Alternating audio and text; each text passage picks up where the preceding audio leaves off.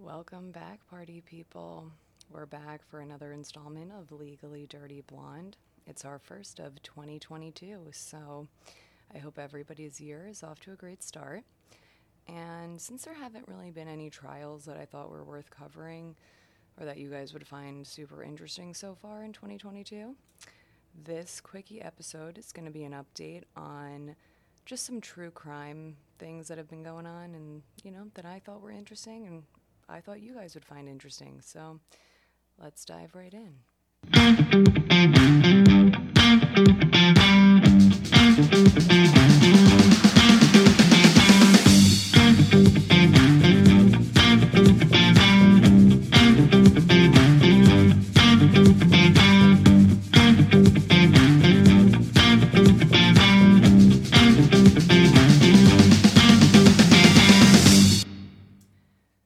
So, I know we're done with the Maxwell trial, but before we're totally done, we have to do a little bit of an update. Or at least I thought you'd want me to do a little bit of an update, so I'm going to. So, you guys might have heard that there was a juror who basically talked to the press and said that during deliberations he brought up his own history of sexual abuse, and this is now becoming a problem. So, basically, the defense is saying this warrants a mistrial, that this is jury misconduct, so on and so forth. First of all, I don't know why this moron spoke to the press at all, but that's really besides the point. The point is that there is a reason why jury deliberations are private and not even that a judge is privy to those discussions going on. So the problem here isn't that this was discussed during deliberations, that's not at issue. People can use their own experiences, and they do that all the time during jury deliberations. The problem that could ultimately lead to a new trial is that if the juror knowingly lied during the voir dire process, which is jury selection. So if the juror was specifically asked, do you have a history of sexual abuse? And he was like, absolutely not. This could potentially be a problem. And the reason I say potentially is because of this. So this is a case in the federal courts of New York, and so when the judge is deciding all of this, Judge Nathan is going to look at precedent cases, and that case that she's going to look to is a 2015 United States Court of Appeals case where a juror admitted that she intentionally lied about being a lawyer and having her law license suspended. And she also lied about having prior criminal convictions. So in reviewing that case, the panel of judges said her lie in and of itself wasn't enough to overturn the conviction for a new trial. There needed to be the added factor that she was unable to set aside her bias of being a lawyer. So the court specifically said that she lied, quote, precisely in order to gain a place on the jury, close quote, and that her lies were motivated to get her onto that jury so she would have the chance to convict the defendant. So basically, the lie alone isn't enough to meet the standard to overturn a conviction. They're going to have to show that the juror lied in order to get on that jury so that he could convict Maxwell. So, again, this is all up to judicial interpretation by Judge Nathan. And at the end of the day, it's a high standard to meet, and I don't know how easy it will be for the defense to prove that this warrants a mistrial here, because they're going to have to prove that this juror intentionally lied specifically in order to get on this jury so that he could convict Maxwell because of his bias of being a sexual abuse survivor. So, as a lawyer, we never want to conclusively commit to anything here, but I do think it's going to be a difficult standard to meet, and I'm hopeful her conviction is going to stand. But, all right, so hopefully we're done with Maxwell forever because she sucks and we're over her. Let's move on to some more interesting true crime news or stuff we haven't really talked about. So I'm sure a lot of you already know of this if you are a true crime junkie like I am, but this week we learned that the infamous Robert Durst, or Bobby D as I like to call him, died at the age of 78 in a California state prison. So Robert Durst is probably my favorite murderer, which I know it's a weird thing to say, right? But he's just such a fucking weirdo that I can't help myself when I to say that. He's a fucking strange man, and his mannerisms are some of the weirdest things I've ever seen. If you haven't seen HBO's docuseries, The Jinx, go watch that. It's fucking incredible, and you will see what I mean by the weirdness. What is with the burping? Great question. Check it out. But let me just explain a little bit here. So, in case you don't know who he is, he was recently, as recent as this year, he was found guilty of murdering a friend of his, Susan Berman, and that's why he was in that California state prison. Now, most infamously, he is known to be linked to the disappearance and likely murder of his wife, Kathy Durst. And this happened like 40 years ago, and nobody's ever been able to conclusively link him to it with any evidence of any kind. So basically, she went missing. No one's ever seen her ever again. No body ever found, nothing. So it's a mystery, and it's a pretty big one. And that happened in New York. So the reason I bring this up is not just to tell you guys about how this motherfucker died, but it's because, honestly, I'm pissed. I'm pissed about it for a number of reasons. Number one, New York, my home state, New York. I don't know what was going on here, but they never got the chance to try him, and I'm really mad about that. Number one, because the family is never going to have closure, meaning Kathy's family will never have closure on this, and that's awful for them and her friends and family. And if you go watch The Jinx, you'll see how much this has affected them over all of these years.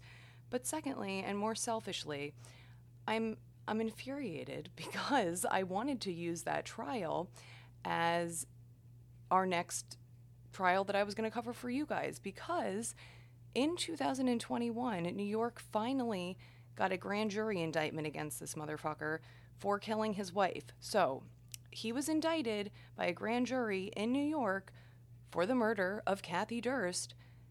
And they never, for whatever reason, they never brought him back over here from California to start the trial, and I really don't know why. I don't know if it had to do with COVID. The reasons are unclear to me, but again, it hadn't even started. Nothing. We got nothing. And I am mad about that because, you know what? Like I said, I'm mad for the family, but I also want to know how this asshole, who is seemingly sort of moronic in a lot of ways, and absolutely all over the fucking place, how did he get away with murder? How did he get away with this? I want to know. And I'm sure her family wants to know, but I'm being selfish and I want to know. And I wanted to cover that for you guys, and I thought it would have been really interesting. I thought that trial would have been, top-notch trial, top-notch reporting for you guys to come out of that. But unfortunately, we're never going to get there. And we're just going to have to speculate on how he got away with his wife's murder for his entire life. So, go watch The Jinx. When I say, what's with the burping, you'll know what I mean. Go watch it. It's really good. Anyway, let's move on. In other news, the Michigan school shooter. Yeah, I know most of you probably already forgot about this case because it's not on TV anymore, but you know what? I didn't forget, and that's what I'm here for. So let's talk about that. He pleaded not guilty to those charges brought against him. Good luck with that one, kid. And, this brings me into another topic because how idiotic his parents were. You remember what happened with them? They are also being charged here because they were incredibly negligent in their ability to be able to stop what happened, potentially, and they didn't. Anyway, we're not going to get into that, but anyway, these morons basically went on the run when they knew they were going to get arrested. And how did they go on the run? This brings me into the Brian Laundrie situation with Gabby Petito. I do not understand how someone in 2022, how the cops are letting people that they know are deeply connected to murders get away. I mean, luckily in the Ethan Crumbly, Michigan case, we found them in a warehouse hiding like idiots, but we weren't so lucky when it came to Brian Laundrie. I truly do not understand why surveillance wasn't placed on these people in both situations. There's absolutely no excuse, in my opinion. Law enforcement should be keeping an eye on A, suspects in murder cases, and 2, persons of interest in murder cases. Like, hello, is this a new concept here? I don't think so. And especially in this situation with Brian Laundrie, I just really think that there's no excuse and that we should have some more answers. I mean, we would have more answers if that hadn't happened. If police had had surveillance on that kid, he would have never gotten away, and we could have gotten more information about exactly what happened. I think this was a huge oversight that allowed someone, to get away without being held responsible in the appropriate manner. I understand that the guy killed himself, but to me, that's not justice. I just think we need to pay attention more here. The cops should have never allowed for this to happen.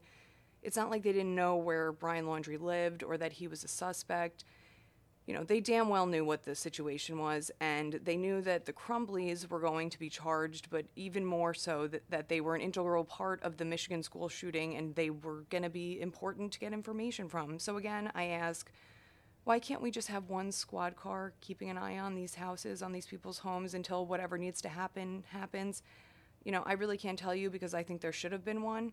But yeah, that's just thoughts on that. But basically the only update with that case is that Ethan Crumbley, the shooter himself, pleaded not guilty. So that should be an interesting trial. And maybe we'll cover it. We'll see. Let's move on to big news this week with a judge denying Prince Andrew's motion to dismiss the case against him. So he had brought a motion to dismiss the civil case that was brought by one of the outspoken victims, Virginia Roberts, now known as Virginia Giuffre, I believe is how you say it. So on top of the judge denying his dismissal motion, the more salacious news here is about Andrew's mommy, Queen Elizabeth. She's clearly fucking pissed because after this judge's denial of the motion, the royal family issued a statement saying, quote, "With the Queen's approval and agreement, the Duke of York's military affiliations and royal patronages have been returned to the Queen." Close quote. And in royal speak, that means he's been stripped of his titles. I actually kind of thought this move by the Queen was a little aggressive given how much she's protected him with this so far. I don't mean to say I don't think that he deserves what happened here, but I thought the timing of that decision on her part was a little strange. Like, why didn't she do this when he was initially accused? Or after he gave that absurd fucking interview about the accusations and the photo with him in Virginia? And I'll talk about that in a second because it's fucking funny to me.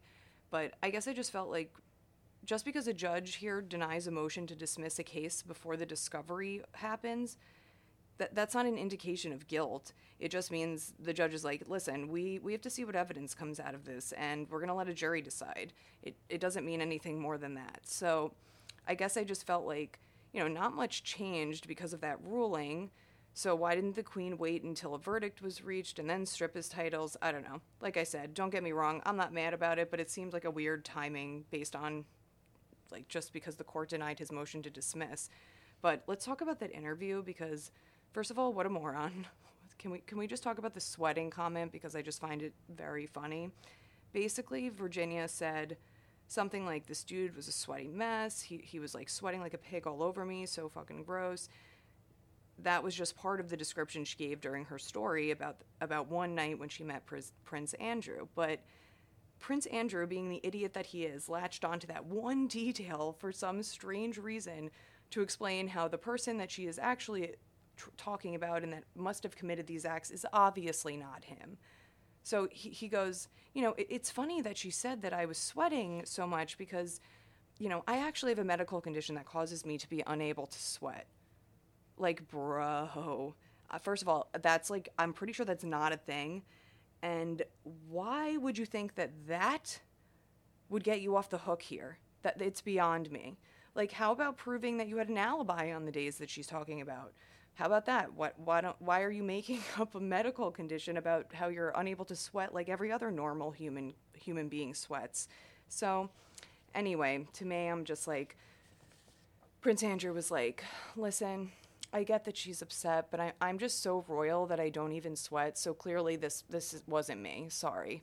What a fucking idiot. Anyway, that's pretty much it for our true crime update episode, and I hope you enjoyed it as much as I did. Since there aren't a lot of trials going on at the moment that I think are worth covering or that you guys even want to know about, I think our next couple episodes will cover some cases that have already happened, and we can discuss the logistics of the legal system in those trials. I'll also probably do some episodes on ongoing true crime investigations that haven't even made it to trial. Maybe people haven't even been charged in them yet. But oh, as a side note, I did find out there's a new serial killer out there, guys. I don't want to get too far into it, but don't worry. He's already been caught, but his victims seem to really be growing. The number of victims seems to really be growing. I'm going to leave you hanging on this one for now, so stay tuned. But as of right now, we're already up to 5 victims, and there seems to be a very, very clear methodology here. And honestly, unfortunately, I'm thinking that we're going to come across a lot more victims too, so stay tuned for that. And like I mentioned on this show's Instagram and Twitter, we are going to discuss the upcoming Supreme Court decision that's surrounding the issue of abortion. And I know that might be boring for some people, but it's definitely important, and it's important to understand the legality of how these decisions are made.